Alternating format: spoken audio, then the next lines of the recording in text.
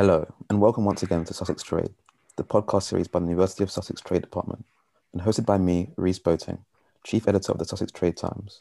On today's episode, we'll be discussing whether the UK should prioritise an aid for trade scheme or an EU-style generalised scheme of preferences. Joining me today, we have economist Dr. David Nasrallah and Dr. Harvey Parmar Wickham. Also joining the panel today, we have former Pakistani Trade Minister Marcus Watson and owner of Lesotho Textiles, Alex O'Donoghue. So just to get the ball rolling, Dr. Nasrallah, could you tell us a bit more about the GSP?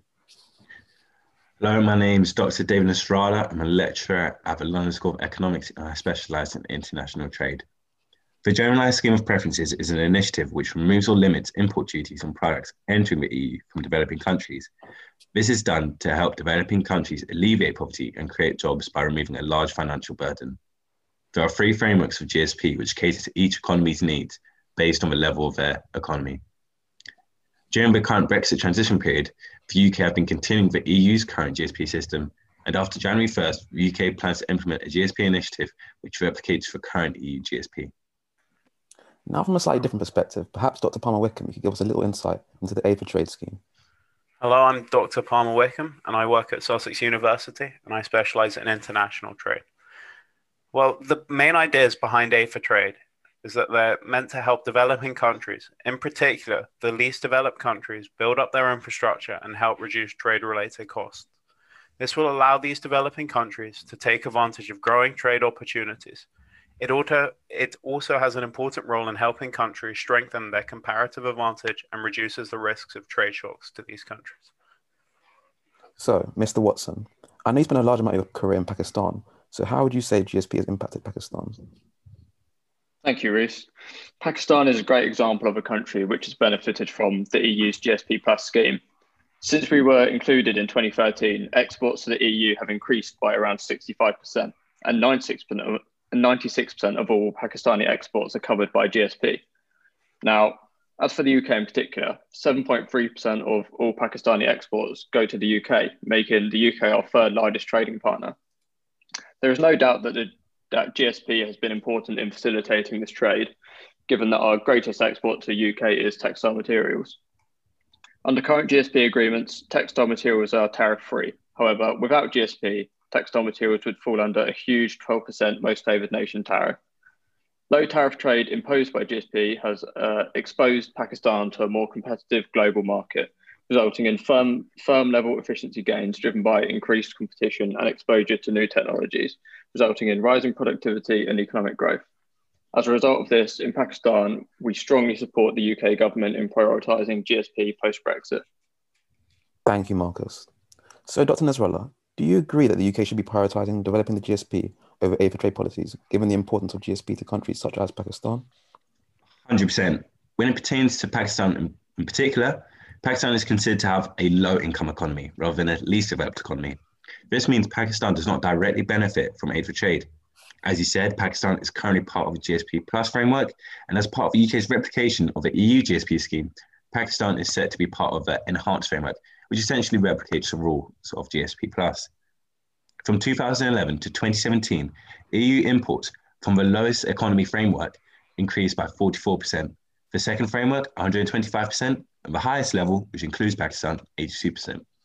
This shows that GSP is effective in aiding all levels of developing countries, whereas aid for trade only focuses on the least developed economies. Thank you, David. So to Dr. Palmer Wickham, so to what extent do you agree with what's being said by Dr. Nasrallah? I agree to some extent with the fact that GSP usually benefits the low-income countries, but it usually doesn't benefit the countries which need it the most, the least developed countries.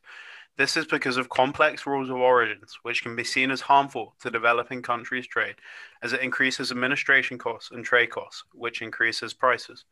For those least developed countries, GSP is not a suitable policy to help promote sustainable long-run economic growth. The less developed GSP countries will still have difficulties as they may not be able to exploit their economies of scale and lack the infrastructure to export in a competitive manner. In the long run, this can further reduce their competitiveness and cause distortions in the trading patterns of these countries. Thank you, Dr. Palmer Wickham. So, Alex, would you say the effects have been similar in Lesotho?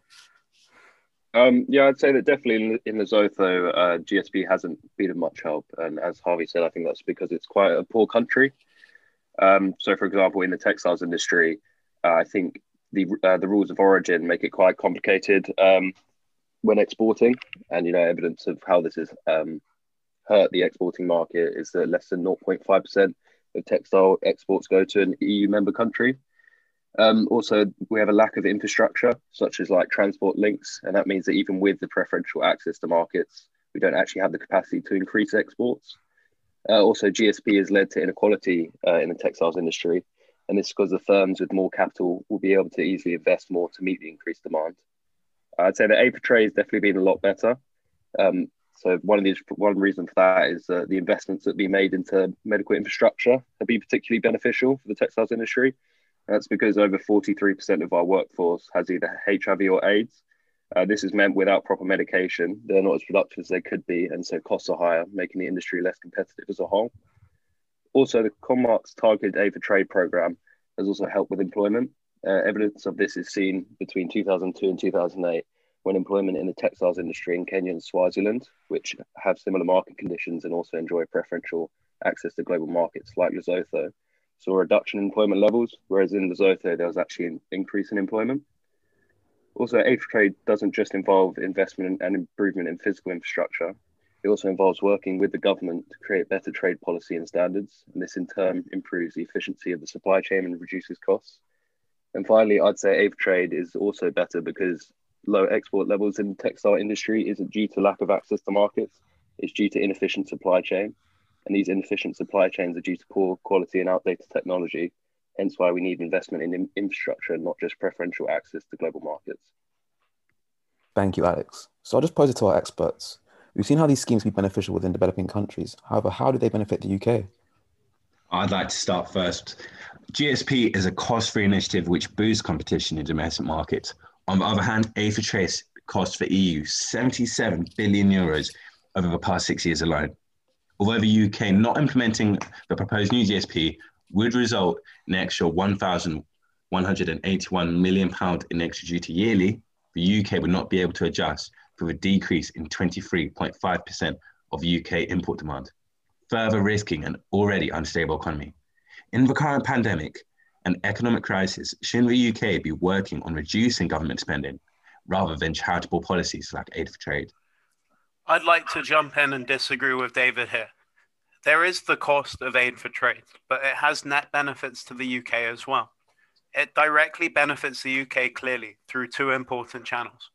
The first channel is that it decreases the price of exports from developing countries, which decreases costs to UK consumers and could introduce more variety in the future. It also benefits UK consumers as it increases the income of the least developed countries, which should increase their import demand for UK products. This is backed up by evidence which suggests the UK did give 5.9 billion aid in 2014, which in turn increased UK exports by 1.3 billion and helped create 12,000 jobs. So to round off today's episode, we'll receive a closing statement from each of our experts. Dr. Nesrallah, would you like to begin? Sure. Overall, GSP is a non-intrusive way to help developing countries boost their economy. Although it lacks the same charitable aspects of aid for trade, I believe that stimulating an economy this way will lead to governments being able to independently fund resources to keep economies stable. Not only this, but GSP is free, whereas aid for trade is an inappropriate use of tax revenue during the current economic climate. And finally, Dr. Palmer Wickham. For the least developed countries, GSP is just seen as a tool to promote the exports of EU countries rather than a tool to benefit the countries which need to benefit the most. Aid for trade is a tool to help these countries promote sustainable long-run economic growth and help reduce poverty in these countries.